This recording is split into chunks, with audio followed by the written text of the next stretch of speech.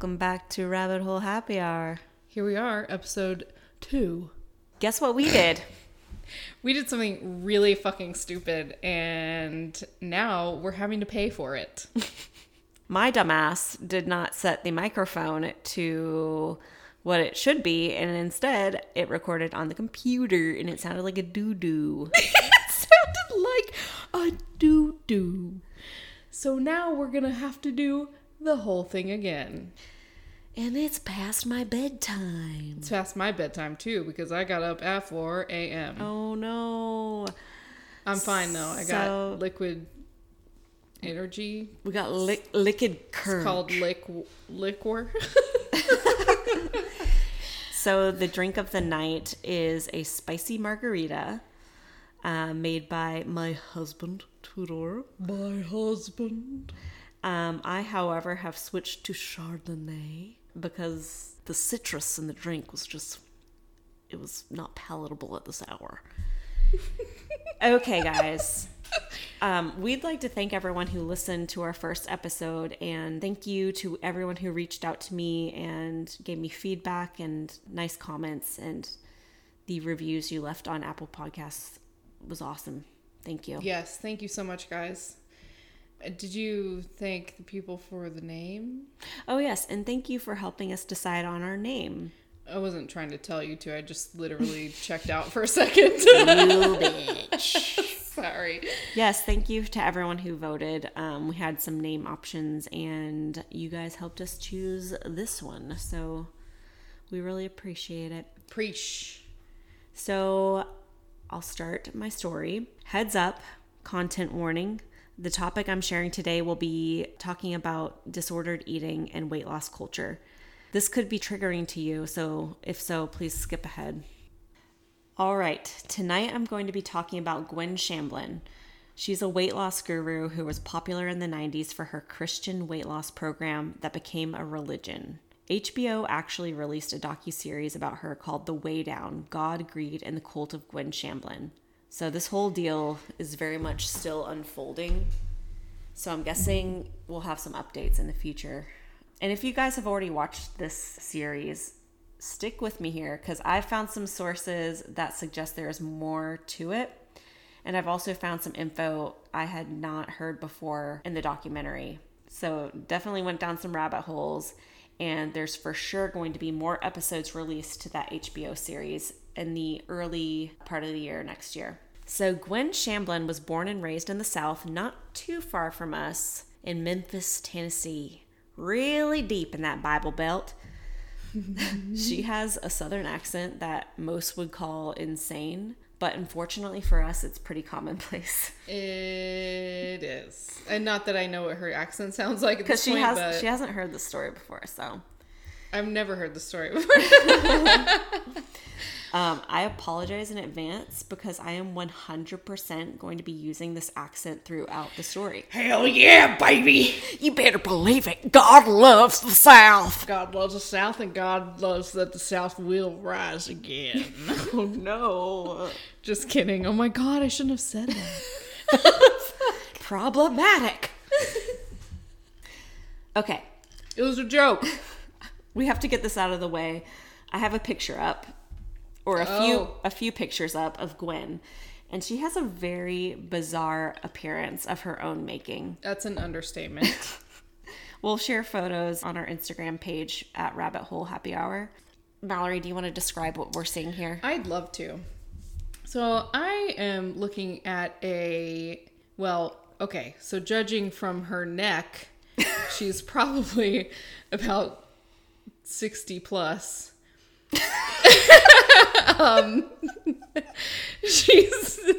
She's a white woman, and first of all, her makeup is whack. It's like bright red. Well, not all of them are bright red lipstick, but it's just insane lipstick every time. Black fucking smears all around her eyes, like she just woke up from a hard night or like a huge partying night out. What am I saying? She was down at the hoedown doing a little doing a line dance there. And her hair is 50 feet off of her head. It's huge. And It's just tall. It's a sight to behold. It's large and in charge is what I would say. And I don't want to talk about Gwen's appearance like I'm being a mean girl or anything like that. It's the fact that so many people followed her in her church and she looks like this. That'd be like following, like if someone had a big shit stain on their pants and you asked what restaurant they recommended and they said Red Lobster and you're like, yes, oh my God. And you trusted that. I would never trust someone. They're just walking around with caked up shit on their fucking diaper, which is their pants. So that's all I'm saying. Like, it's not normal. There's something not... Yeah. It's unsettling. You look at this woman and you don't immediately say, I'd love to follow her. Like, what is she doing? You don't trust. But you know what? The more I watched her videos, the less I noticed her appearance. It was so weird. Oh. Yeah. That is weird. It is. And the more she talked, the more I was kind of like getting triggered by things like, I don't know. You were getting indoctrinated. I know. She was very convincing. Moving on. So Gwen grew up in an extremely religious household and attended the Church of Christ. I'm not too familiar with that denomination, but I've read there's like many different variations of it. But her church in particular was intense. Women were not allowed to preach, and it was very by the book. They couldn't have musical instruments because that like took away from the message of God, I assume. Mm-hmm. Yeah, when I was growing up, some people that went to my school actually went to those churches, and they couldn't have instruments or anything like that. They couldn't even have own instruments? Well, I don't know if they couldn't have them, but they couldn't play them at church. Bummer. It's a huge bummer. So Gwen received her undergrad in dietetics from the University of Tennessee in Knoxville, and she went on to get her master's in food and nutrition from Memphis State University. Around this time, she marries David Shamblin and has 2 kids, Michael and Elizabeth. Gwen works as a registered dietitian and even taught a nutrition class at her alma mater. So by all accounts, she's pretty educated, which back then she did appear to be a normal, functioning human being. In 1986, Gwen combined her dietitian know-how and her fire for the Lord. Fire for the Lord! She created a Christian weight loss program she not so cleverly named the Way Down Workshop. That's way spelt like weight. Despite its dumb name, the program was wildly popular. Gwen said she created the program to teach others how to stop bowing down to the refrigerator and bow down to him. Oh my God. Her workshop doesn't require diet or exercise, just your complete and utter obedience to God. So you obey God and the pounds go away? Well, in other words, transform your love and enjoyment of food into a love of God instead, aka be anorexic. Gwen says that being overweight has nothing to do with genetics, metabolism, what you eat, or exercise. It's a matter of the heart. And if you are in alignment with God, you will not be overweight and the pounds will fall off. How does this work? Only eat when you're hungry and stop when you're full. This isn't a new concept. Intuitive eating is built into our DNA.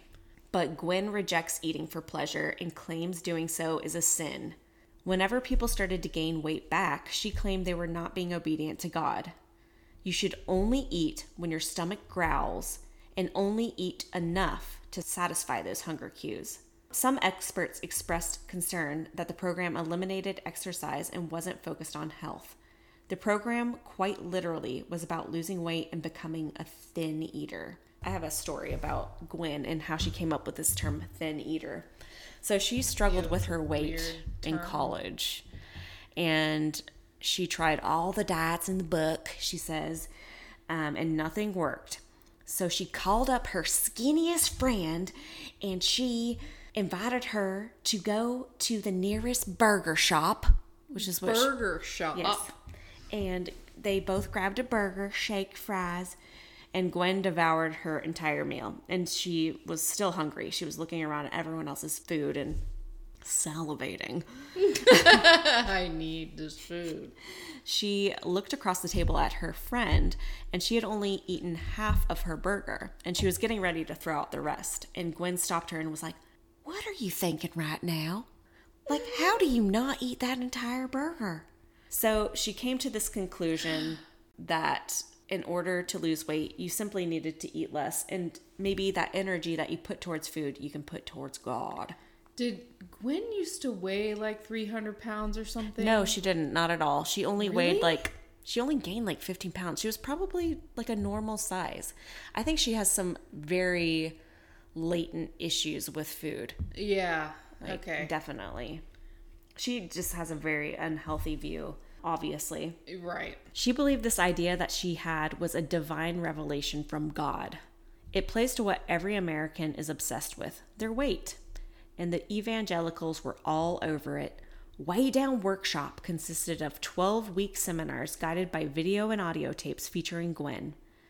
During the workshops, people would come on stage holding their pants that used to fit them that are now like the size of a tent. And they would thank Gwen for how much weight they'd lost. Thank you, Gwen. They'd get up on stage and be like, "God took 100 pounds off me. Thank you, Gwen, for getting me right with the Lord." But they, in reality, all they were doing was not eating as much. Correct. She said every time you wanted to go to the refrigerator, pick up your Bible. Well, one thing I can say for Gwen is that at least it worked. I know, that's the thing, like as she was explaining this stuff, it was starting to trigger me a little bit. Like, yeah. it is very convincing in a totally unhealthy way to think about life in general. Because with intuitive eating, there's no bad foods. Mm-hmm. There's just food and you're just not overdoing it. But this is more of like very restrictive. Okay. You have to wait until you are fucking starving. Like your stomach is growling. Right. And then you only eat enough to where your stomach isn't growling anymore. Yeah. So that is just like completely over the edge. So these people would get up on stage and thank Gwen for how much weight they'd lost. And she'd make everyone feel so loved and like they belonged. Basically, she was love bombing them. Everyone ate it up. No pun intended there, but sorry. The whole deal took off. Many churches taught the program all over the world. In 1997, Shamblin published The Way Down Diet, and the book sold more than 1.2 million copies. 1.2 million. Yep, all over the world. Cool. She appeared on 2020, The Tyra Show, and Larry King. When Gwen was explaining to Larry King how genetics don't play a role in weight loss, she cited the Holocaust as proof, saying, "How in the Holocaust did you have all these people getting down real skinny? They ate less food." Oh my God. She's basically saying, take these people, for example. They just ate less food. You can do that too. They just ate less food and became completely emaciated. And she said it with such, like it meant nothing. Yeah. She's made this comment several times. In another interview, she started to make the same comment. Her PR person who was on set with her literally lifted her off the seat and removed her from the interview because... Oh my God. It was just like not a good look, obviously. Yeah. Like literally the most ignorant thing I've ever heard, probably. Actually, I think there's probably more ignorant things that you're about to hear. Okay. Well, I'm buckled in. Good. She believed that the Way Down message was the answer to all the world's evils. She had the truth. Christian perfectionism could only be reached by following her message. That's when in 1999 she started the Remnant Fellowship Church. Very cool scene I'm seeing now on the screen. It's a bunch of people on stage with their arms up. Guy with a guitar, guy with a microphone, maybe a girl, I can't tell. And everyone in the audience has their hands up like they're praising the Lord. This is a scene that everyone here in the South is familiar with if you ever have been to a church. My God. No the offense. Scene triggers me. Me too. No offense. No offense. I don't judge anyone for their religion at all, but this does trigger me. I think we both have some history there. But moving on. We'll get to that another day, perhaps. Another day. So when you reach success like Gwen did selling her Christian weight loss ideology, what better way to make more of a profit than to turn it into a church? Oh, God, Gwen. She amassed over 1,500 remnant followers with around 150 congregations around the world. 15. Well, I guess her book sold like a shitload, so that's actually it's the very beginning. In 2000, Gwen sent out an email to over 40,000 people on her Way Down newsletter saying something that would cost her a lot of money, her book publisher, and thousands of churches that were backing her workshop. I bet you're thinking she made another Holocaust comment. Well, that would be in character. Nope. Gwen denounced the Trinity. Oh, the Father, the Son, and the Holy Ghost. She basically just said the three are not equal and God is above all. Which, semantics, I don't know. Like, I'm not bothered by it, but I'm not religious. I am personally more offended by the Holocaust comment. Yeah, same here. That did not do her in. But that's a big old no-no in, like, yes, Protestant Christian faith. Like, it is the Father, the Son, and the Holy Ghost. The Trinity is it. And they are all one. They're completely equal. They're like fluid. She thought God was the leader, the head, and then that Jesus was a separate entity from God, and that the Holy Spirit is what lives within us, and it's all separate things. And this caused the biggest shit show. She took a financial blow from this comment, but maybe this belief was her edge that could separate her from other churches. Churches she claimed were counterfeit, which is a term she likes to use for any other church but her own. Ugh, okay. She only wanted a congregation that would fully accept her message and view of Remnant as God's one true church. And she says that all the time. One true church. This is God's one true church. Red flag. Amen. She could afford the blow because now she was hiding behind a tax code and could use Way Down as a recruitment tool to the church. Fuck off. Fuck off. Such greed. Members were required to attend the Way Down classes. They even had classes for children as young as 8 years old. Oh my God. Can you imagine telling a child, you're fat, need to lose weight, otherwise you're going to hell? No, I cannot. I'm sorry, but no. I can't. Anyway. That's fucked up. I can imagine people telling an 8-year-old they're fat, but not that they're going to hell. Yep. And that they're only worthy if they lose weight. Not that I condone that, I'm just saying. I don't think any child, unless there's obviously something very wrong, should ever be made to feel overweight. Like, you're growing, your body's changing. It changes, yes. Also, I've read that there's studies, if a kid is exposed to a lot of diet culture at a young age, they're more likely to develop an eating disorder later in life. Oh my God. But these classes were not free. You had to pay for the classes, the books, the workbooks. And Gwen recovered, and in 2004, she purchased 60 acres in Brentwood, which is a wealthy suburb of Nashville, and she built her church. Remnant's Fellowship's number one pillar was complete obedience. They preached obedience. Obedience to God and obedience to Gwen, because she was a direct connection to God. There were several interviews where people asked, Gwen, are you a prophet? And she would say, well, I don't know what my gift is called, but I have been known to be called that. So she literally believed that she was a prophet from God. And an example of this, in 2001, at her Way Down workshop, she had some employees, and they were in the break room, and they were watching the TV. It was September 11th. Twin Towers were falling. She comes in, and she's just like, I called it. I knew it. I knew this was going to happen. I said that the world was evil. I just knew this was coming. Shut the fuck up, and Gwen. No, you didn't. They took that as meaning like, oh, she's a prophet. She predicted that this was going to happen. She never said anything particular was going to happen, just that, the world was in shambles. Yeah. But I feel like that's preached on a daily basis. Yeah. So not being obedient at Remnant Fellowship carries discipline in the form of manipulation, guilt, shunning, and even threats of retaliation. Some spouses cannot leave the church for fear of losing their children and their family. Oh my God. Remnant Fellowship has been known to back the spouse who remains in the church by paying their legal fees and ensuring full custody. And children are not spared from the discipline. Remnant Fellowship teaches parents to use corporal punishment and demand complete obedience. Quoting Gwen, "If they're not scared of a spanking, then you haven't spanked them. If you haven't really spanked them yet, you don't love them." Oh my God. Spanking, bye-bye. That's done. Guys, can we move on from over. spanking? It's we over. don't need to hit children. No, we don't need to hit children at all, ever. Please. That's actually still an argument today. People I claim. know. I mean, did your parents spank you?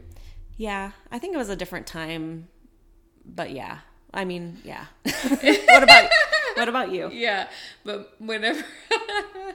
I was a little shithead, though. My mom, whenever she was the one that had to do the spanking, I knew that she felt like really bad, and she would only do like a little pop. It wasn't even a pop. It was just like a touch.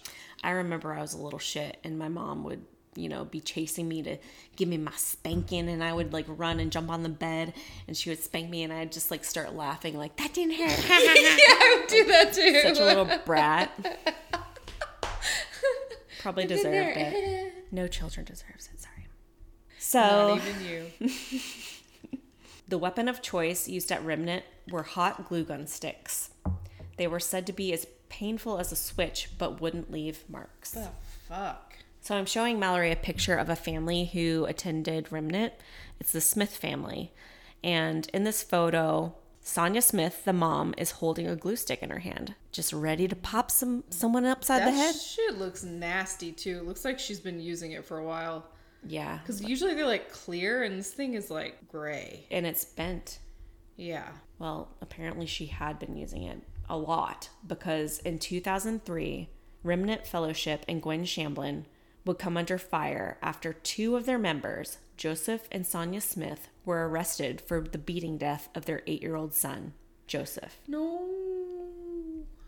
The couple lived in the Atlanta area with their 3 kids, and they often sought discipline advice from the Remnant leadership via conference calls.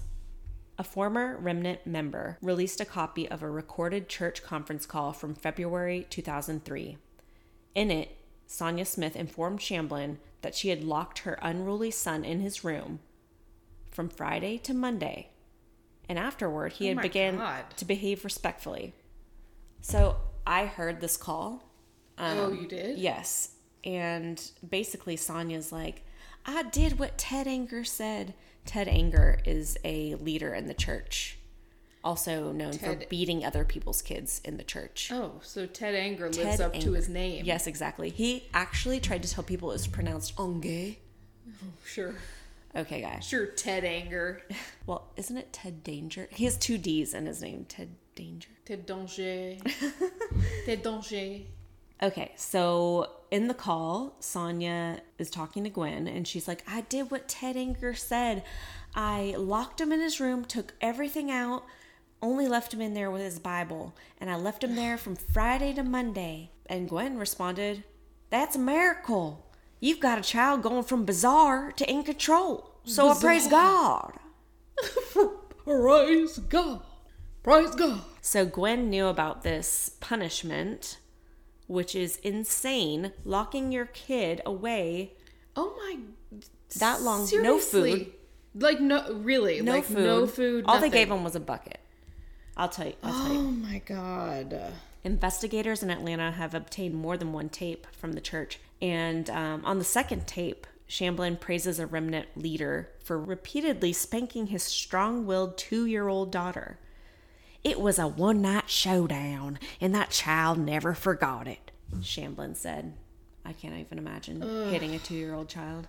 A 2-year-old. They don't know what you're doing. All they know is that they're in pain. I can't fathom it. No. Adrian has made me mad, my son, knocking over plants, doing things like that, but I have never hit him. I can't even imagine. Mm-mm. I even feel bad if I'm like, "No." Yeah. Sonia and Joseph routinely disciplined their 8-year-old son, Joseph, by beating him with glue sticks, belts, and heated coat hangers. They locked him in confined spaces for extended periods of time, tying his hands with rope. Oh, poor baby. Mrs. Smith told police that she normally gave the children their whippings in increments of 10 blows each, and that Joseph had gotten several of those whippings the day of his death. Oh, my God. The police reported that the Smiths locked Joseph in his room to pray to a picture of Jesus on the ceiling and in a closet for days and even weeks. Why was a picture of Jesus on the ceiling?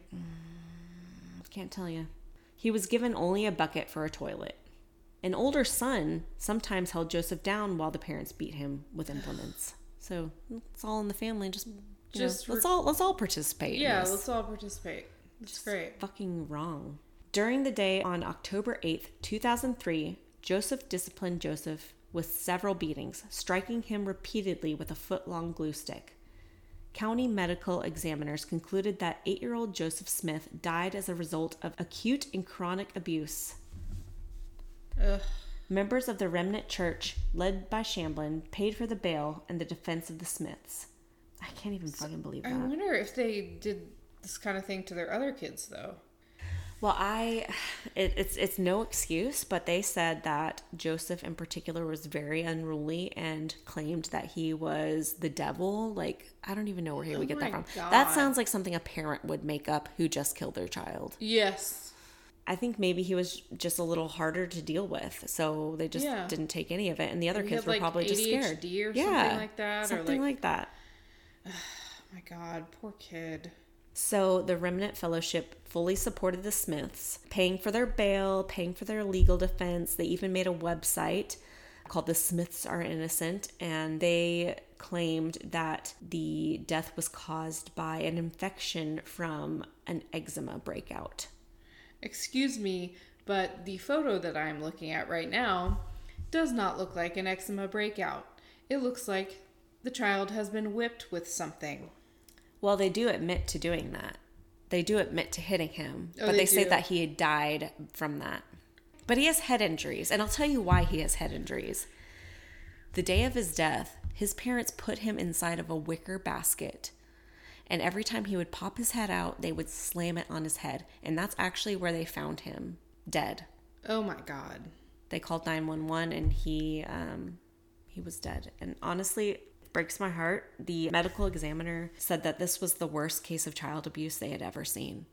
So the fact that Remnant Church is vouching for these people, paying for their legal defense, it's disgusting. And just in general, supporting their behavior. Well, yeah, they called them and told them all this abuse they were giving their kids, and they're like, praise God. Yeah.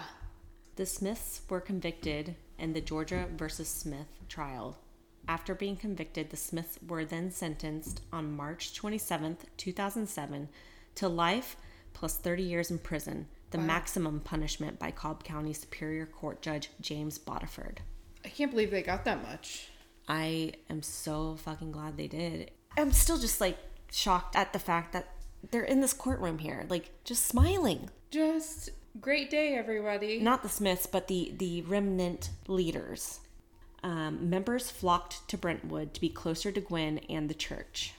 Gwen lived 5 minutes from the church in a sprawling mansion referred to as Ashlon. She offered up her home, hosting remnant weddings and events, which meant she could now write it off. Great. That's excellent. Oh, I didn't mention her husband is an accountant, so he knows all these tricks of the trade. Oh my God.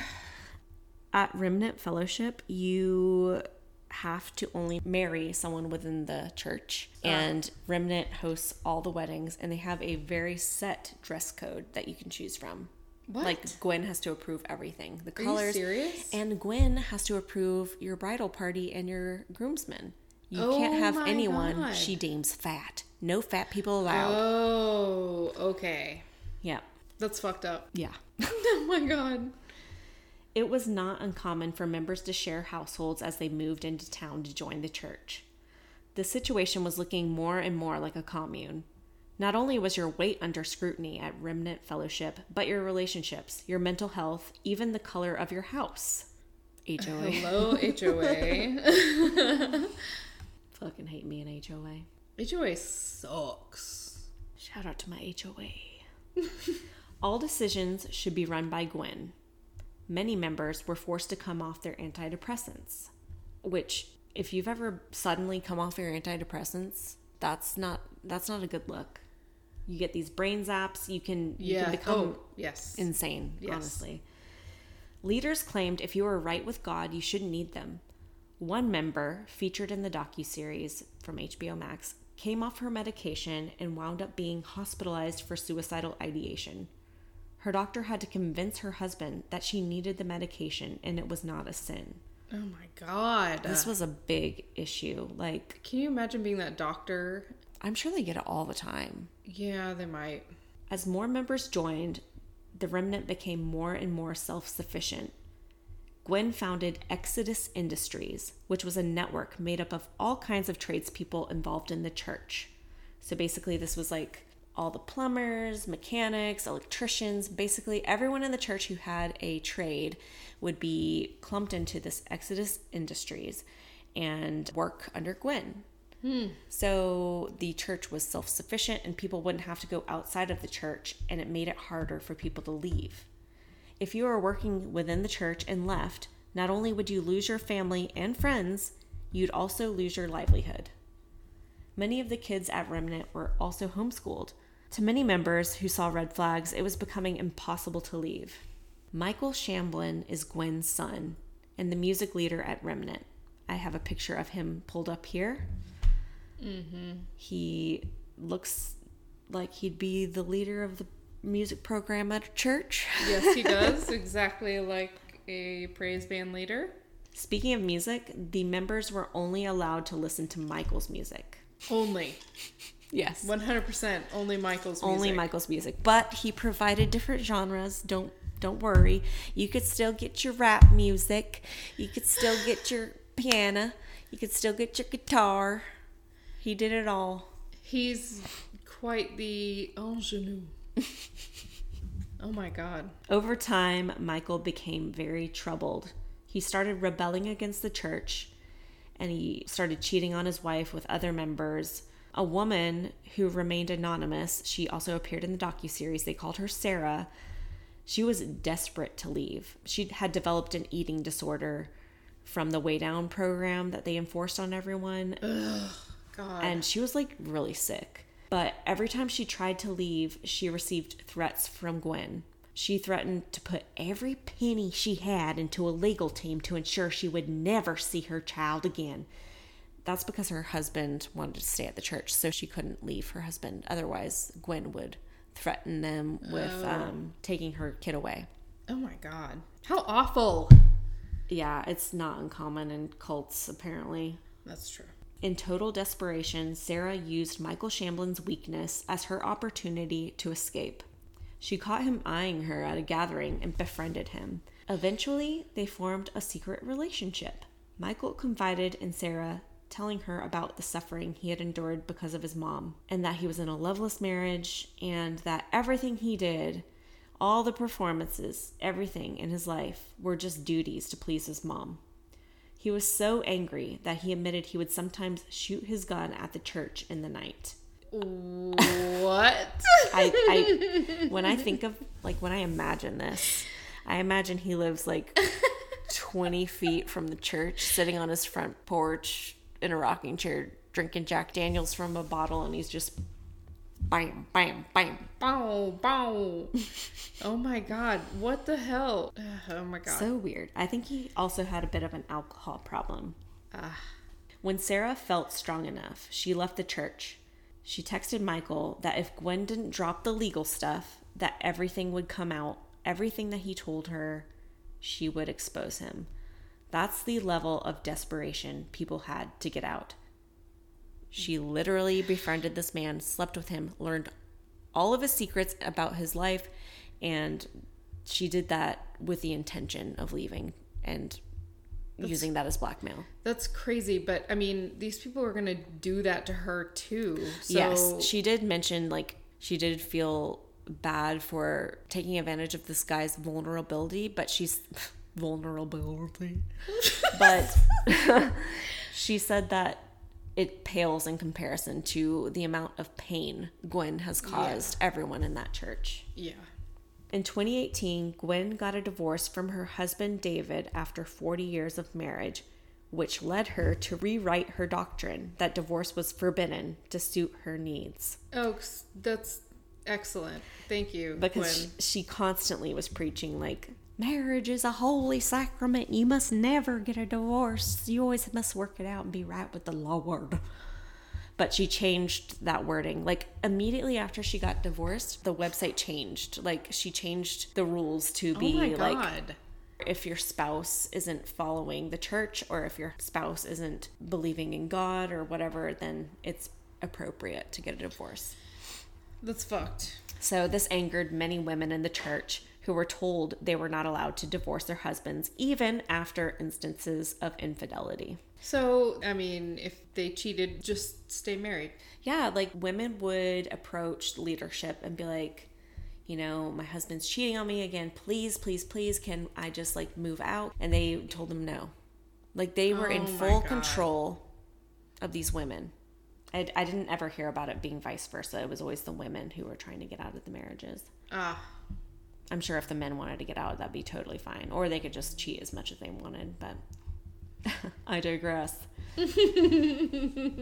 So David Shamblin, Gwen's ex-husband, gets all the cash in the divorce proceedings. And immediately after the divorce, Gwen meets washed-up actor and deadbeat country musician Joe Lara. Oh, nice. Joe's only notable role was playing Tarzan in an 1889 and a colonial times version of Tarzan.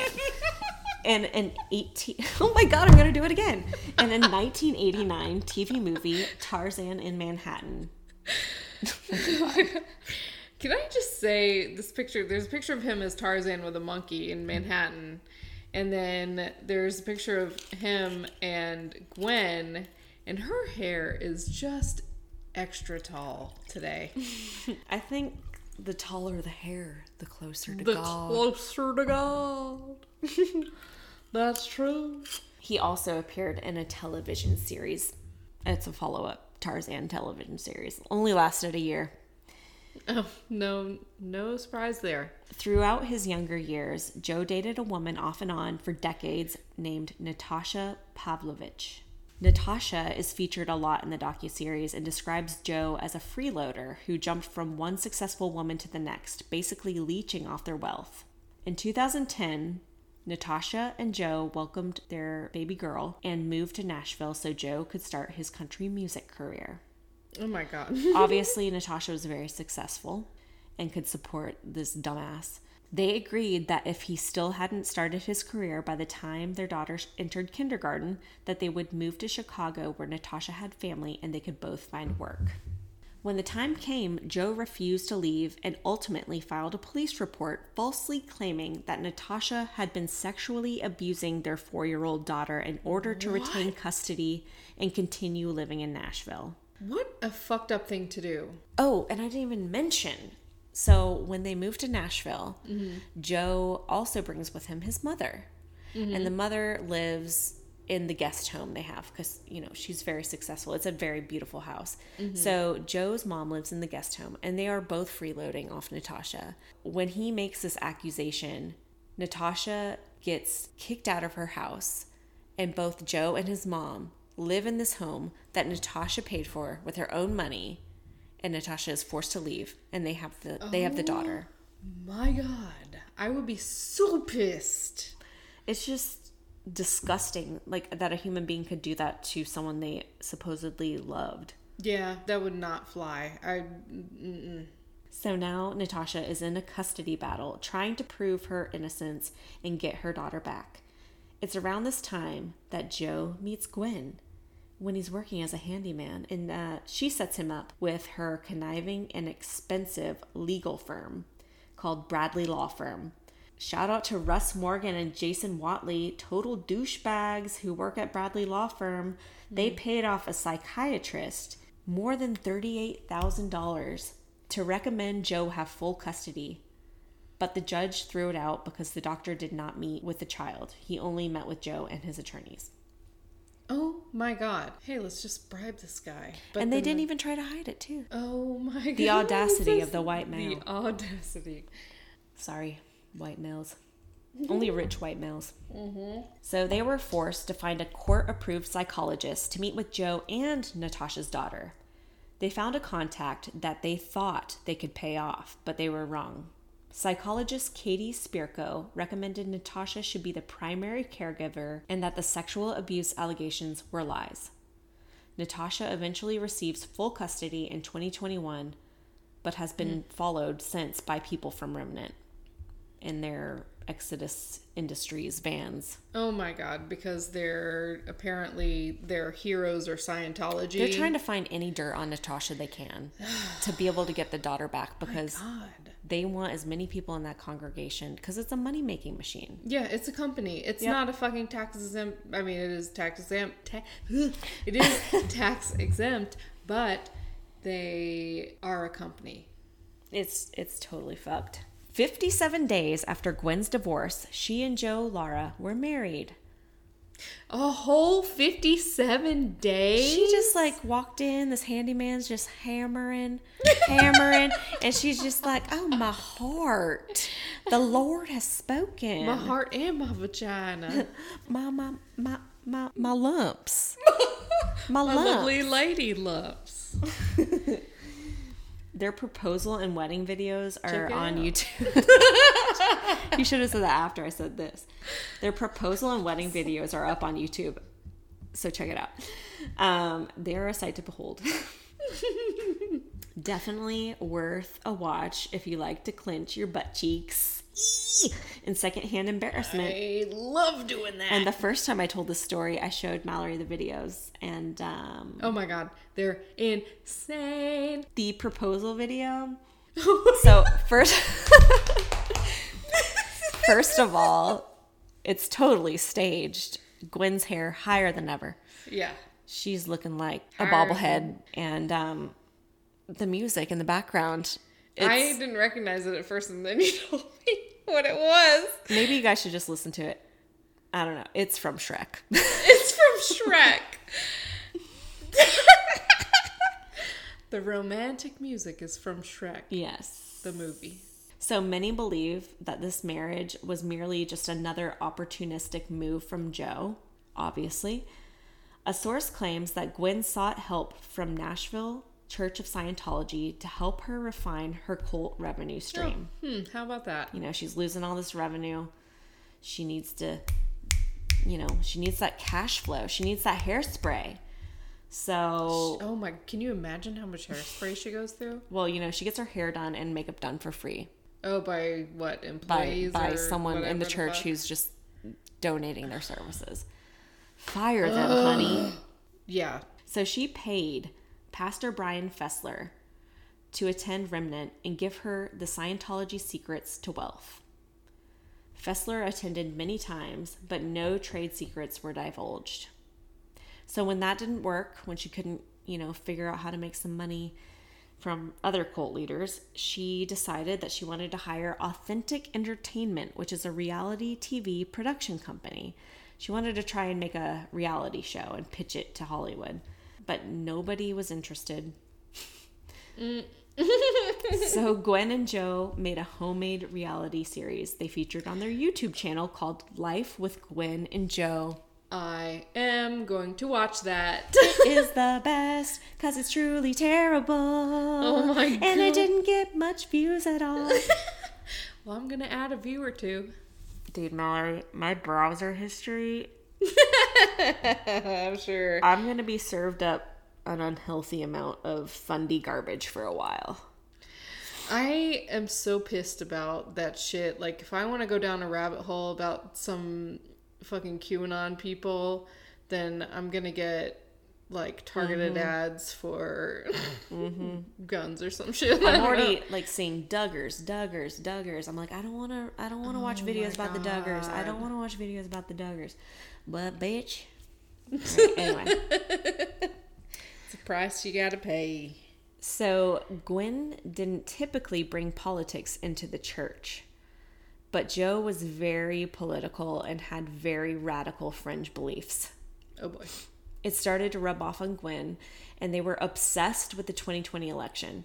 They fully bought into all of the QAnon conspiracies. Speaking of QAnon. Oh my God, yes. They lost their damn minds when Trump lost the election. Like, it totally destroyed them. And so their political messages started infiltrating into the church, and it was not palatable. On May 29th, 2021, so about 6 months ago, Gwen and Joe, along with 5 other church leaders, boarded Gwen's private jet at Smyrna Airport outside of Nashville. They were heading to a MAGA event in Palm Beach, Florida. Oh my God. So basically, the event was centered around how the election was rigged. And this is 6 months ago. We're in the pandemic. Yeah. Going to a MAGA event where there's no masked people or vaccinated people, for that matter. They didn't give a shit. They didn't recognize the pandemic at all. Oh, nice. I mean, I'm sure you could have guessed. Yeah. Joe Lara, who claims he's been flying since he was 16, piloted the plane. Shortly after takeoff, the plane crashed nearly vertical into Percy Priest Lake, not far from the airport. Oh my God. Everyone on board was killed. Fuck. So Joe and Gwen's daughter's husband was on board. His name was Brandon Hanna. And then church leaders Jonathan and Jessica Walters and David and Jennifer Martin. Oh my God. Not how I was expecting this to end, because I've never heard the story before. Honestly, like, it's tragic, but at the same time, what the fuck? I don't know. It's mixed feelings for me here. A lot of these people all of them had children, so very that's sad. Horrifying. So I found a YouTube channel called Probable Cause with Dan Greider, and his channel is centered around determining the cause of fatal airplane crashes. Very niche. But he was a pretty laid back, chilled, middle-aged man. Pretty interesting videos. But he really went deep with this accident. He went down a rabbit hole himself. And as a pilot who teaches other pilots, he noticed right away that through the radio transmissions, Joe was a total amateur pilot. Oh. He was not using the proper lingo, and he was just like doing everything. It was amateur hour, pretty much. Oh my God.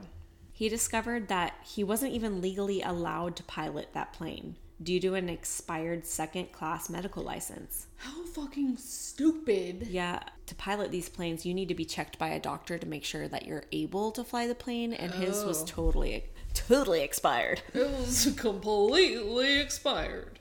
Also, he was known to indulge in marijuana, and you cannot do any of that if you're piloting a plane. Like, you just can't. You also can't be on any type of sleeping medication because he was in some court thing, and he's like, I use it to sleep, and I have insomnia. And if you have insomnia, you're not even allowed to pilot a plane. You're not allowed to. You can't. Damn. Well, as far as these kind of planes anyway. Yeah. He only had 272 hours flying time, which is not a lot. And if you have that much flying time, typically you would want to have a co-pilot. He also paid cash under the table for jet credentials. Dan Greider learns of the cult through this whole crash, and he's determined to learn more about what's going on. Like, he's like us. He is our people. Yeah, this dude is dope. His video, so he goes to their memorial 7 days after the crash. He finds that no family attended, and fuck? Not many remains were discovered at the crash site. He did put a picture in his video. It was like a Ziploc bag, and it looked almost like chicken, raw chicken. So he was like, not much was recovered. No one was at the memorial, and he was on a mission to find their grave sites. He manages to do that. I have no idea how, and he shows it in his YouTube video. Were they like not unmarked, but they had their names. Like, they're these crosses with wreaths on them with ribbons, and then they have roped off areas where that's weird, like a body would go, but there were no bodies really, just remains, and the names were like on paper. Oh, okay. I don't know. It looks like toilet paper. Yeah, it does. I don't know. The whole thing is odd. very sketchy. Yeah. Dan's video is also where I learned about Gwen contacting the Nashville Scientology leader, Brian Fessler, as well as hiring the production company. I hadn't heard that anywhere else. Dan posted many videos with his findings when suddenly they all vanished off his channel. Someone within the church had hacked his account and deleted all videos that made mention of Remnant Fellowship. Oh my God. Yeah. Why? Because they're like Scientology and they... But what was he exposing? Something's going on. Yeah, true. Something, I don't know. Yeah, right? That's intriguing.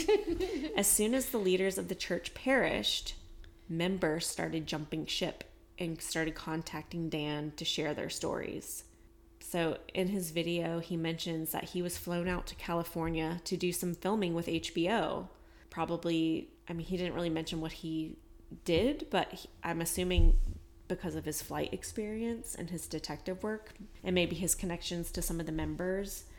But those episodes should be released in the beginning of 2022. And I just want to know. What's going on here. Because I cannot wait to watch this HBO series. Yeah, it's not my favorite docuseries I've ever watched. Like, I feel like it spurred me to dive deeper, and that was like where I really took hold with the case. But I mean, it's good. They go off on some different tangents that I didn't even include in here, so you will definitely learn some other things from it. But another interesting piece of information I found was from a YouTube channel called Without a Crystal Ball.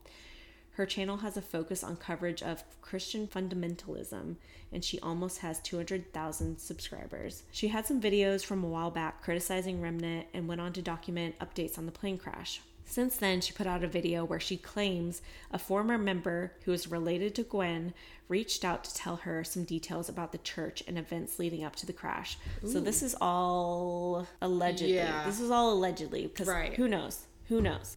This past year, Gwen and Joe have really adopted a lot of the QAnon conspiracies, and it started to spill into their sermons. It started to cause a rift within the congregation, and this source claims that in early to mid-May, Gwen had a secret meeting where cameras and phones were not allowed. Gwen gets on stage and proceeds to tell the audience that racism is not real. And anyone who believes someone is looking down on them for any reason is just having a pity party and playing the victim. Oh my God. After that comment, chaos ensued. Why now? I mean, it is a crazy thing to say, but like all of a sudden now they care that someone's telling them like... Yeah, now they... they care. You're right. It's weird, but I was honestly shocked that they had a problem with this. So people shouted from the audience, some walked out, and she went on to tell people that they could only listen to certain news sources and can only trust a few people, like Candace Owens, who I had no idea who she was, but I looked her up. She's like a conservative author, talk show host. QAnons are obsessed with her. Really? Why? Do you know? I think she kind of like follows that type of thing. I mean... Anybody conservative, I guess, QAnon people are going to be attracted to, but... Yeah. But she, to be honest, she is, I will say African-American. I don't know if she's African-American, but she was one of the only African-Americans to kind of be on that side. Oh, yeah, and they love to highlight that. Mm-hmm. So she started talking about an event where Michael Flynn and Roger Stone would be promoting their agenda that the election was rigged. She went on to say that everyone needs to become constitutionalists and get ready to fight the government. Oh my God. Look, were these people at the what was it, January 6th insurrection? At the Capitol. Oh my God. We have to look for some big hair. I mean, they would have found her. Yeah. They would have totally found her. Yeah. That was before this, though. Well, They probably supported it, though. Yeah. She told the congregation to speak out against LGBT, claims of racism, etc. Jesus. Just basically a whole bunch of crazy bullshit. And it really turned off the audience, which kind of shocked me because all of a sudden they're not cool with someone telling them how to think and how to conduct their politics. But things began to crumble after that. So that's pretty much the story.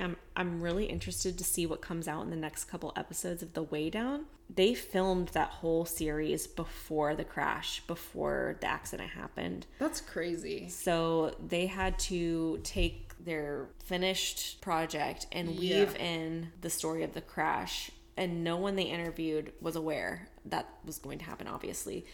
So since then, now that the leaders have died tragically, many members have come forward because they aren't afraid to be silent anymore. So I feel like we're probably going to get a lot more information pretty soon on that. Yeah, and hopefully more people will come forward. I know. I really hope so. And hopefully the church just crumbles and people can move on and live some happy lives. Because the congregation, they were not bad people at all. They were just, I mean, it's very easy to get wrapped up in a message that feels right. But yeah, there was a lot of problematic stuff. Like, something that I really just don't understand about a lot of faith-based ideology is the whole concept of it was God's will. Like, for example, Gwen's daughter Elizabeth, immediately after the crash, she sent a text to the congregation. This happened. It was God's will. We're moving on. And like, she's always been like, the whole leadership has always been like very like move on, not ever showing any emotion at all. Elizabeth actually lost one of her children as an infant, and she was on stage the next morning giving a sermon, and no one ever spoke of it. Like, I don't understand. What the fuck? And they're always just like, you know, it was God's will. This was just meant to be. Yeah. And I cannot get behind that at all. And I've personally dealt with this with religion. Same. And it's just, oh my God. To an unreal degree. And it's isolating. And the whole church, this whole idea is it feels like completely isolating. Yeah. When you say that somebody's death is God's will, and it's not, you know, either a natural death or even old age or something like that, that doesn't jive with me. Sorry. Like so that is the story of Gwen Shamblin Lara, if you want to include her new name. So definitely check out The Way Down. I'm going to shout out a few sources really fast. News Channel 5 is a local news station in Nashville that provided tons of content on Gwen, her Way Down program, and Remnant Fellowship throughout the entire life of all of it. Tons of resources there, lots of video content as well. Spiritwatch.org, I read a lot about like different testimonies from members and how members who have left the church and their experiences. It's hosted by Reverend Rafael Martinez. He actually appears in the documentary. He's a cult interventionist. So there's a lot of good information on there and a lot of stuff about cults and how religious cults work and what they do to abuse their congregations. And then Probable Cause with Dan Greider YouTube channel. He had an excellent video about the whole situation on there. Without a Crystal Ball was the YouTube channel that provided that anonymous source. And then all of Gwen's bullshit on YouTube. She has so many videos. Like Remnant Fellowship Church has a YouTube channel. Way Down has a YouTube channel. Gwen has a YouTube channel. And then there's the reality series, Gwen and Joe. Oh my God. I love a well-documented cult. It's the best. So please check those out for sure. That was wild. Did you enjoy it the second time around? I have never heard the story before. Oh yeah, I forgot. I must have dreamt that. Yeah. Guys, I have actually been dreaming about this cult because I have not looked at anything other than this. Oh my God. This for like 2 weeks. Have you really? Yes. Oh my God. I have been dreaming about it. Have you dreamed that you had big hair? No, but I think I know what I'm going to be for Halloween next year. Yes! You should totally do it. That would be amazing. So why don't we take a little break and then Mallory can come tell us her story. Yes. Bye-bye for a second.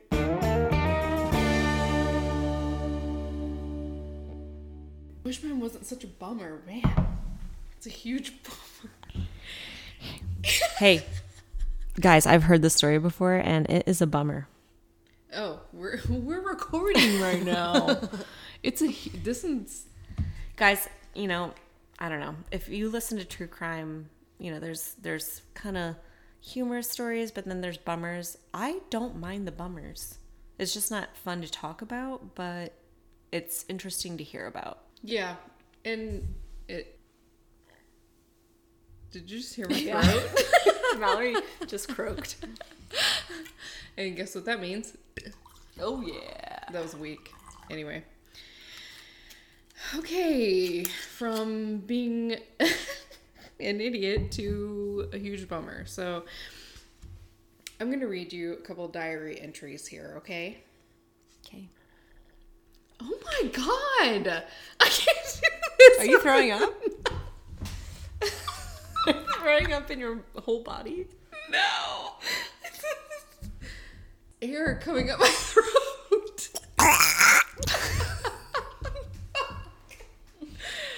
Okay, I'm going to read you a couple of diary entries. Can't wait. April 30th, 2017. I've been in Illinois for a week. The University of Illinois is very beautiful, kind of like Sun Yat-sen University. I fell in love with it at first glance. However, I'm feeling a little anxious. It's the first time I've lived in an apartment alone, and it's the first time I've lived independently. I feel a little bit lonely, but I still want to try. Pursuing a PhD requires a lot of hard work. The rule is simple: live a simple life, be effective. May 4th, 2017. Champagne. Heavy rain. I eat my words. I broke my promise to myself. I missed a class yesterday. I'm very afraid of this loneliness. If I cannot do what I've planned every day, I won't be able to reach the final goal. These are the diary entries of Yingying Zhang, a 26-year-old woman from Nunping, Fujian province in China. Her father, mother, brother, and boyfriend still live in China. Yingying arrived in the United States in 2017 to conduct research on photosynthesis and crop productivity for 1 year at the University of Illinois at Urbana-Champaign. And it's like two towns that are like right next to each other, Urbana and Champaign. Okay. She played in a band and had ambitions of becoming a professor in mainland China. In 2013, Yingying graduated from Sun Yat-sen University at the top of her class. And in 2016, she graduated from Peking University. Yingying was a visiting scholar in the Chinese Academy of Sciences before traveling to the U.S., and she was considering entering a doctoral program at the University of Illinois. So she's working towards her PhD. And she is so adorable. She's super cute. Yingying was living alone in her apartment, like the diary entry had explained, but she was planning on moving to another apartment so she could live with roommates and save money on rent. So on Friday, June 9th, 2017, she had done some field work with her classmates, and they were planning to pack up some damaged equipment to send out for repair. And at about noon, she told them that she had to go sign the new lease. So she said, "Hey, I'll meet up with you again tonight." They were planning to go to dinner. Mm-hmm. Yingying started heading to the new apartment complex where she was supposed to sign the lease.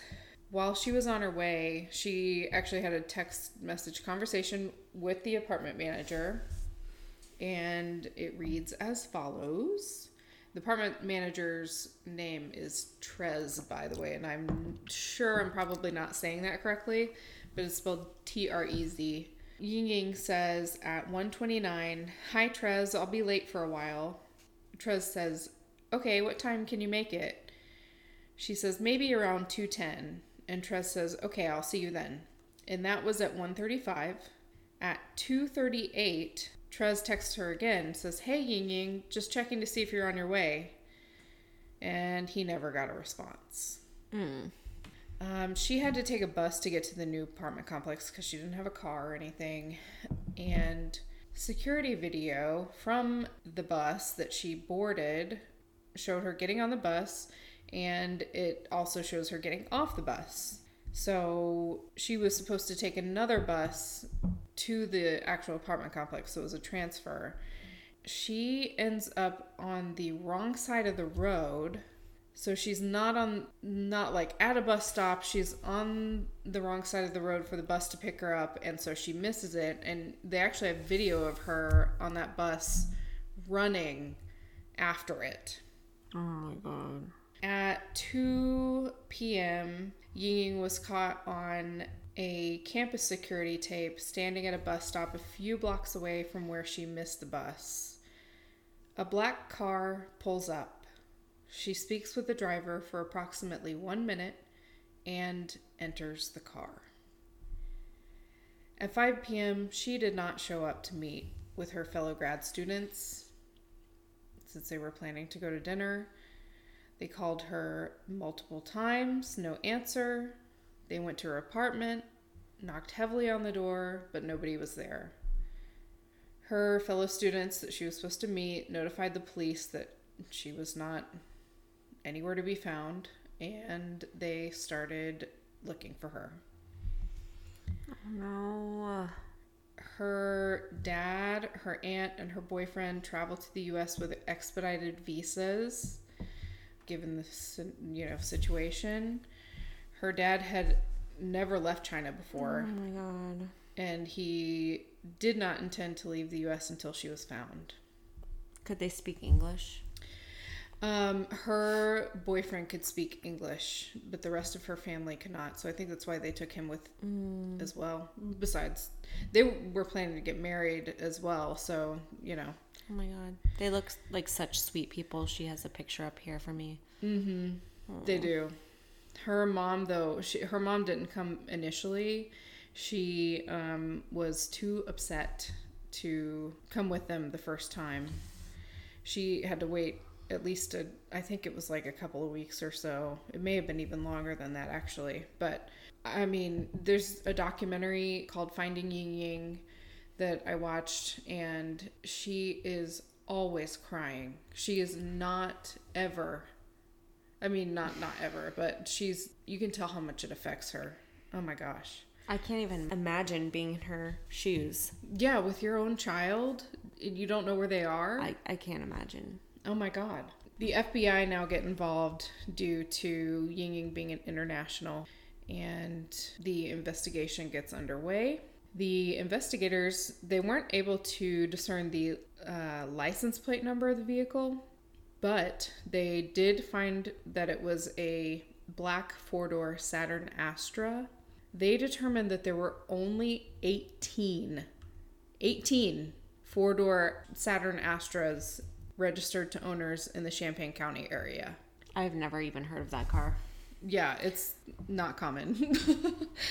I don't think I've ever seen one. I probably haven't either. And that was just 18 four-door Saturn Astras, not even black four-door. Oh, wow. Yeah. So it was probably like not many. Single digits. I tried looking, but I could not find how many black ones there were. So after further review of the surveillance footage, they noticed a cracked front passenger hubcap. One of the owners of a black four-door Astra was 28-year-old Brent Christensen, a 27-year-old recent school graduate from the University of Illinois and former PhD candidate. He decided to graduate with his master's instead, but the news loves to play it up that he's a PhD candidate. His car had the same cracked front hubcap. Did you say 28 or 27 years old? You know said what? Both. I said both. Which is it? I can't tell yet at this point. I'm really not sure. Because if he was 27, I cannot believe I missed that. That's crazy. He'll join the 27 club. I don't know why I did that and why I didn't notice it. That's crazy. So he was a 27 or 28-year-old. Who fucking cares? Who fucking cares? So when they interviewed him the first time, he tells them that he can't recall where he was at the time, that Yingying was last seen, which was around that 2 to 3 p.m. hour, Friday, June 9th. Well, I couldn't probably tell anyone where I was on any specific day. That's true. Yeah. Me neither. except for the answer is probably at home. Oh, yeah. So... Well, did they ask, like, specific questions about, like, The initial one, no. I think they just asked what he was doing at that time. So... Yeah, I would not know. They ended up, because the hubcap matched the one in the surveillance video, they actually got a search warrant for his car. Mm-hmm. And they noted that the passenger door of the car appeared to have been cleaned to a more diligent extent than the other vehicle doors. Well, that's not good. That's not good. Which they said may be indicative of an attempt or an effort to conceal or destroy evidence. Yeah. No shit. So yes, the FBI interview Brent at the FBI Champaign office. So this is the second interview. So he initially says he was sleeping or playing video games all day. After the detective tells him he knows it is his car, he says he must have his days confused. Because initially he said that he was in all day on Friday, and then on Saturday he had been driving around campus. Mm-hmm. Friday was when Yingying went missing. Okay. So then they convince him that, oh, we know it's your car. So he's like, oh, I must have my days confused. Then oh, no. He admits to picking up an Asian woman. Well, it doesn't matter what day it is. If you picked up an Asian woman and they're asking you about an Asian woman, who cares what day? You would say, hey. Yeah. Wouldn't you fucking mention that? Yeah. If you were innocent? Well, yeah. Like, oh, I picked up an Asian woman, but, whatever. So, but he fails to mention that until now. And oh my God. This doesn't look good. Nope. So he says he picks up an Asian woman, but he said that she got spooked when he made a wrong turn. So he ended up dropping her off a few blocks away in a residential area. Meanwhile, they speak with Brent's wife, Michelle Zortman, who lives at the apartment with him. She consents to a search and seizure, and the FBI collects Brent's phone and gets a warrant for its contents. Just as a side note, Michelle and Brent had an open marriage. Michelle was actually out of town with her boyfriend the weekend Yingying went missing. So she had a solid alibi, and Brent is left on his own. He has a girlfriend, but he has mentioned to a therapist in the past that he didn't quite take his wife having a boyfriend very well. How does that even happen? How do you have that conversation? Do you get married and you're just like, so I have a crush on every boy. Yeah. What is that from? Like Three Brain, I think. But how do you even... Oh my God. How do you approach that? Whose idea was it? Look, there's a guy at work. He works in a different department. But so a girl that used to work at the company, she has an open marriage. And you know this why? Because through the grapevine, I have been told it. And I know that she has continuously been sleeping with this other guy at work. Oh my God. And free entertainment. But it's fine because she has an open marriage and the other guy is not married anymore. But just how do you even get to that point? I'm not even interested. No, I'm just gonna... I just want to be left alone, quite honestly. Same here. I'd like to just be left alone. Please. Oh my God. Anyways, so Brent also had a girlfriend in addition to his wife. So that was just a little... that was a little bit of a tangent, but anyway. The FBI at this point begins continuously monitoring Brent. So we were at about June 15th, and now 2 weeks go by. No sign of Yingying. So it's June 29th. A walk and a concert are held outside the Center for Performing Arts at the University of Illinois campus, with a crowd of about 350 showing up to support and raise awareness for Yingying's case. The very next day, the FBI arrests Brent on a criminal complaint accusing him of kidnapping Yingying. So police say on Brent's cell phone, agents find visits in April to the website FetLife. Do you know what I know FetLife that. Yes, is? I do. FetLife is a social media site for adults with alternative sexual interests.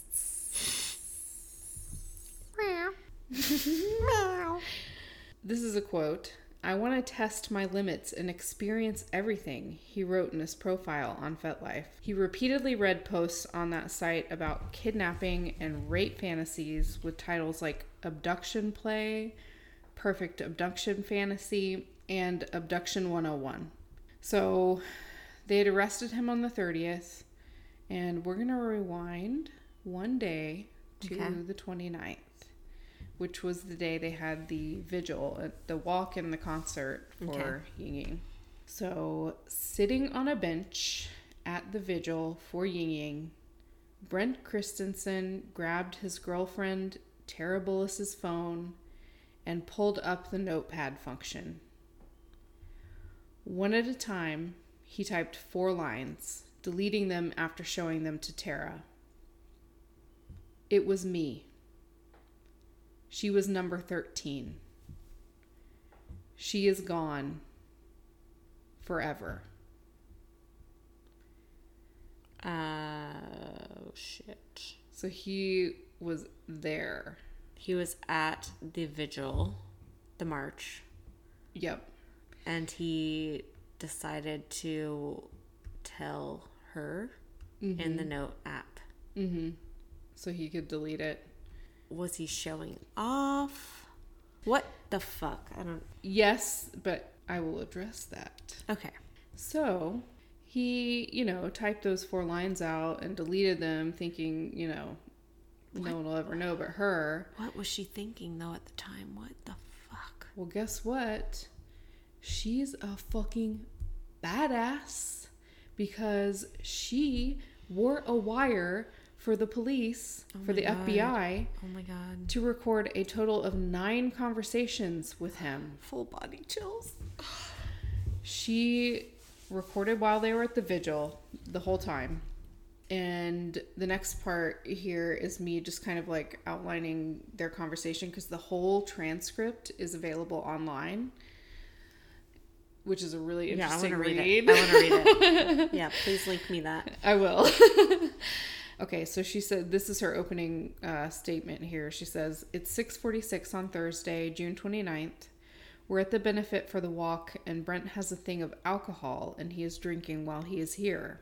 So I'm thinking I'm just going to turn this on right now so that it's on while we walk. This is kind of ridiculous." And she's saying that, like, maybe she's just like, oh my God, what the hell is happening? Why would you drink on the walk? He has had issues with alcohol in the past, so he's been in therapy for alcohol abuse. Oh, okay. Yeah. So probably that. I don't know. Okay, that makes sense though. So they talk about the route they're going to take, which is from the building that she works at in the school, Yingying works at in the school, to the place that she was taken. Brent mentions that he recognizes some of the FBI or police officers that are at the vigil. He tells Tara that he thinks they're at the event because it is related to the case, which no shit. Probably looking for the murderer to show up at the scene of the crime. Right. He recognizes 10 to 15 of them, with which 5 or 6 of them he has had direct contact. He mentions a few sentences later that he has a strong feeling that they are following him, which, yeah, no kidding. He then derails the conversation by asking if Tara has ever seen Battle Royale, and then they talk about what alcohol drinks they like, which that portion of it is like way too long. Oh my God. So they end up about 3 blocks from the location that she was taken, and Brent decides that he doesn't want to walk anymore. So they decide they're going to wait on some steps until the concert starts at 7:30. And Brent says, "It's so strange. It's so weird. A all these people here tonight. They want her home safe. They have no idea what happened. Nobody knows what happened. And Tara says, nobody will know what happened. And he says, except for me. And not even you. She says, nope. You're the only one who knows where she's at. Then he says, she was valiant. She asked, did she fight? He said, more than anyone else. He is getting off on this conversation. He absolutely is. It's disgusting. Absolutely. And she says, a little Chinese girl? He said, she fought more than anyone else I've ever met. And then Tara asks an awkward question. Did you have sexy time? Is how she phrases it. No. He said, yeah. But I didn't orgasm. She wasn't able to be subdued. So they keep walking. Brent says Yingying is the only person that has produced evidence that leads back to him. He says that she is number 13 and that he has been at this since he was 19 years old. What the fuck? No. Tara asks if he has kept track of his other victims. He says that there's not a trace of them, but he doesn't know their names. So Tara asks, was she your first Chinese girl? And then Brent says, no. She was supernatural. I don't know how to describe it. She just didn't die. Tara said she fought until she couldn't. He said she was beyond that. I choked her for must have been 10 minutes with my hands. I couldn't believe she was still alive, so I carried her into my bathtub. I got the bat and I hit her in the head as hard as I could, and it broke her head open. No. Tara says when her head broke open, is that when she, and he interjects and says, at that point, I wasn't sure if she was dead or not. So I had a knife and I stabbed her in the neck and she grabbed for it. Oh my God. She says after her head was actually split open, she was able to grab. Oh my God. He said, I've seen videos. What kind of fucking videos, Mallory? I'll tell you. Some people will grab for things like after you think they're dead. But it was unbelievable. Like she just... So I chopped her head off. What the... And I said that was the end of it, right? Like, that was actually the end of it. Like, no, none of this fucking zombie shit. She was done. So, they keep talking. And Brent eventually states that the last person he would consider at his level was Ted Bundy. Oh my God, what a douchebag. He states that even though she was a resilient fighter, she still bored him. He says he cut her clothes off and started, quote, doing stuff to her, and he just didn't feel anything at all. He said he just felt like he didn't care, so he stopped doing stuff. Go skydiving. Yeah, go skydiving, go bungee jumping, do something that's not boring. Take a dance class. Oh my God. Learn to cook a quiche. I can't believe that he's admitting all of this. I think because he was drunk, it helped. So I mean... Do you think anyone else knows? Like, do you think his wife's in on it, or... I don't know if he told her, because he does say in the transcript that Tara's the only one that he told. Not that he's like that chopped her reliable, but chopped her head off. Yes, because she wouldn't die, and that's so horrible. I can't even imagine. Her last moments were just horrifying. Fuck that shit. Ugh, poor Yingying. So he states again that he is more successful than Jeffrey Dahmer and John Wayne Gacy.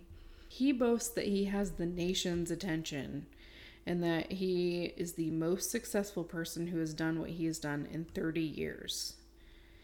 He gets excited that he's encountered some people at the walk that thanked him for being there, and then he laughs at the irony. Go fuck yourself. Yeah. So then he goes on to reassure Tara that she and his wife are very safe with him. He says he trusts Tara, especially now that she is the only person that he has ever told about what he has done. He talks about how the FBI and police don't know where she is, and that he is apparently, quote, very good at this. And the whole time he's refused to tell Tara where she is. And he never does tell her where she is in these conversations. So Brent's wife, Michelle, eventually picks them up and takes Tara home. And I had to throw this in here for fart's sake. But comedic relief. Yeah. On the way, there's like some shit that Brent peels off in the back of the car. I don't even know what you could even peel off of what to do this, but Michelle freaks out because it starts to smell like a fart, and she's gonna have to smell it the next day, and she gets really fucking pissed at him. Tuna?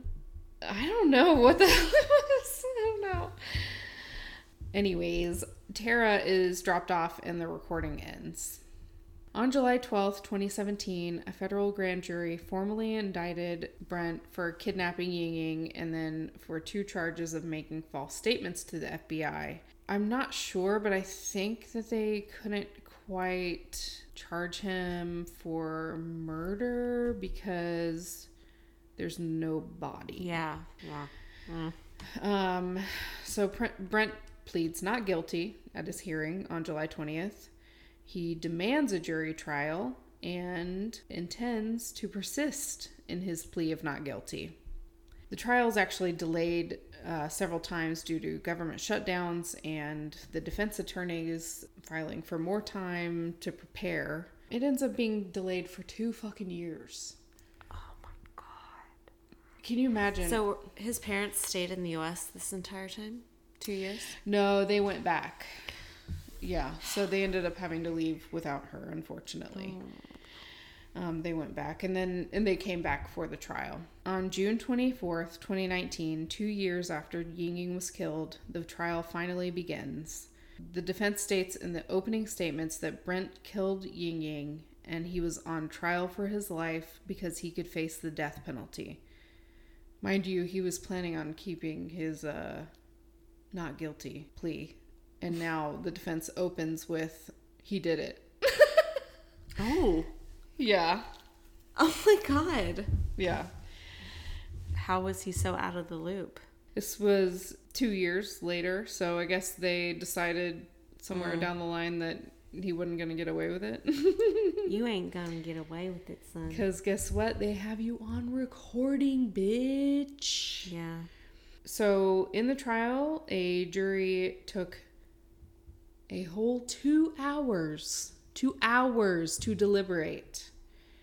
And they found him guilty on all charges. Mm-hmm. So they had to do a separate deliberation because he was up for the death penalty. During the sentencing deliberations, the jury was actually split 10-2 for the death penalty. The majority was actually in favor of the death penalty, but as a result of the split, he was sentenced to life in prison without the possibility of parole on July 18th, 2019. So following the trial, prosecutors revealed information about Yingying's remains that Brent divulged through his attorneys in November 2018 under an immunity agreement. The day after he killed her, Brent claimed that he put her dismembered body in 3 separate garbage bags, which he then disposed of in the dumpster outside of his apartment. Over the next 2 days, he claimed he disposed of her personal belongings in various dumpsters in the Champaign-Urbana area. The dumpster in which Brent placed Yingying's remains was emptied 3 days later, and the contents were taken to a private landfill. Oh no. Compacted at least twice, spread over an area 50 yards wide, and subsequently buried under 30 feet of garbage. Poor Yingying. Needless to say, the recovery of Yingying's remains would be difficult, and a search for her remains has not begun to this date. Oh my god, that's so devastating for the family. Oh my god. Yes, it is. Because they're never going to get her back. They can't bury her. Mm-mm. What a piece of shit. Yeah. Shown in the documentary Finding Yingying, Tara Bullis, who is the fucking badass with the FBI wire, meets with Yingying's family after the trial. Tara had studied Mandarin in high school and asked the documentary's filmmaker, Jenny Shi, for help so that she could read a short letter in Mandarin to Yingying's family. It reads, "Every time I was afraid, I thought about your love for Yingying. I would do everything I could for you. Although we are from different cultures, your love for Yingying is still visible to me." Yingying's mother said in response to Tara, "You are the same as Yingying, very kind-hearted. You are willing to help others. He hurt Yingying. If no one had acted, he would have hurt more people. So you are very brave indeed." So are we all crying right now? No, because I already cried when I saw the documentary. I have to see that. Oh my god. It's so good. Oh my god, it's so good. I can't believe that she took the time to translate that message for them, and oh my god. I know, and I because you're kind of like worried about the reception too, because she was with him. Yeah, but she fucking broke the case open. Yeah. She did that. If it wasn't for her, they would have never known. Right. She is a badass. Like that is so scary. Like I can't even imagine like walking into that and someone confessing that they chopped somebody's head off and like playing it cool. Like how do you play it cool after like when you hear that? Still like talk as if you don't see a problem with that? Yeah. Like, yeah. Oh my god. It's crazy. Oh my god. Yeah, she's a hero. Honestly. I was under the impression that this case was going to be unsolved because you mentioned that you were like following it on Web Sleuths. Yeah, so like when I heard about it, it was in 2017. It was the first time I ever like went on Web Sleuths, and I saw this thread, and there were like multiple threads, like numerous threads about it because it was unfolding at the time. And this was before the FBI released any information about Brent. And so for like 2 weeks, everybody on Web Sleuths was just like trying to fucking figure out. That's amazing. Anything they could. But it was like just so suspenseful, like seeing the information come in.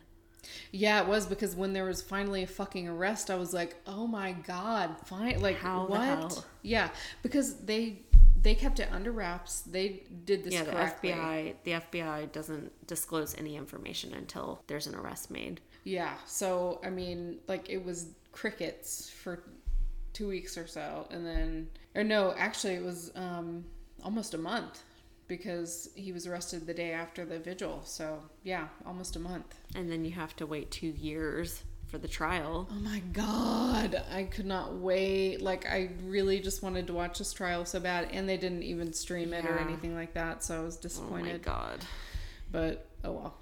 Well, you mentioned that he was like obsessed with serial killers. I'm glad that like I for one have never heard of this trial or this guy. I'm glad he's not been made famous for his actions, and he can't celebrate the fact that he is like a serial killer or something. Suck on that bitch. P.S. Did they ever discover what happened, or if he actually did kill 12 other people? Or there has been no evidence that he has ever killed 12 other people. None at all. Did he say anything? Like, did they?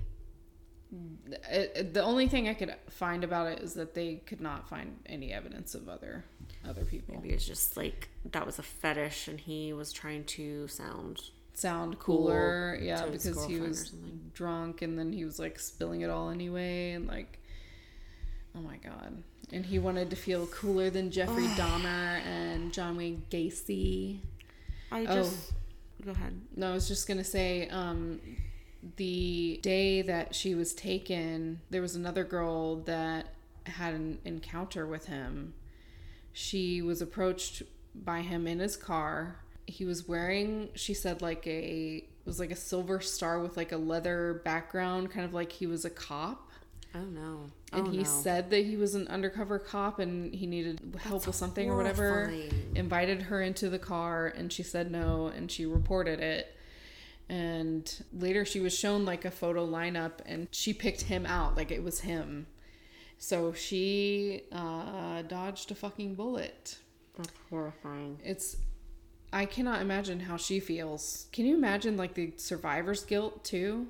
What I can't imagine is the fact that if she would have made that bus to get to her new apartment or whatever. If she just crossed the street. Could have just crossed the street and made the bus, she would be alive. Yep. But he would also still be out there. Yeah, that's true. Not that I want her to be the sacrifice, but I'm just saying. It's terrible. He drove 200 miles only around the campus that day. Just searching for somebody. Just searching. So he was going to do what he wanted to do no matter what. Oh my God. I can't even think about that. Like, have you heard about that cop who was on like FetLife and stuff and he was writing all these like stories about how he wanted to be a cannibal? It's like the cannibal cop story. No. Yeah, he was like though. writing all these stories about how he wanted to kill his wife and like eat her, and she ended up finding it on his computer. Oh my God. And like left him immediately. And like he ended up being arrested and all this stuff, but it turns out it was just his like fantasy or whatever, and he hadn't ever done anything. But it's like, where do you draw the line from fetish to taking action, which is like exactly the same story? Yeah. Right. Disgusting. It's like that Army Hammer. Do you remember that? Mm-mm. He like had said that he wanted to eat somebody and it was apparently just like a fetish or whatever. Oh, was that on Sword and Scale or something? No, it was actually something recently that it was. He's a celebrity. He's like an actor or something. Mm-mm. But anyway, it's like, how do you, if you have like fetishes like that, like how, like that could not borderline, but could be fucking dangerous as shit to other people. Yeah. How the fuck? I don't know how to I can't even. I don't know. I can't even process. I don't know. Oh my God.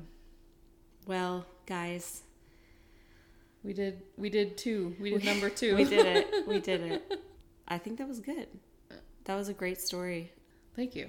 Yours was I don't mind too. I don't mind the downers. I am fascinated by those kind of cases.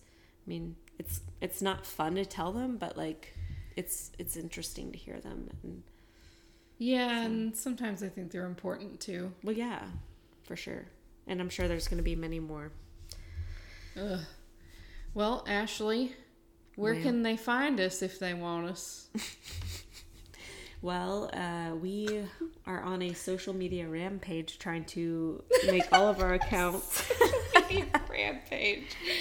You can find us on Instagram at happy.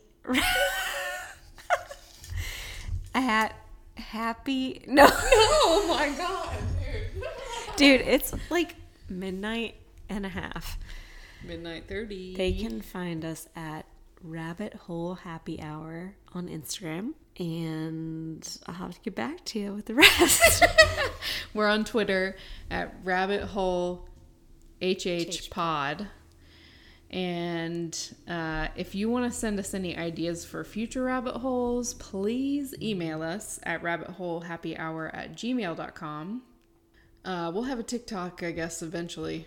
Yeah, we'd like to start making some TikToks, but until then, we'll just continue enjoying the fart content. Yes. Farts and burps and android men. So until next time, see you later, and thank you for listening to Rabbit Hole.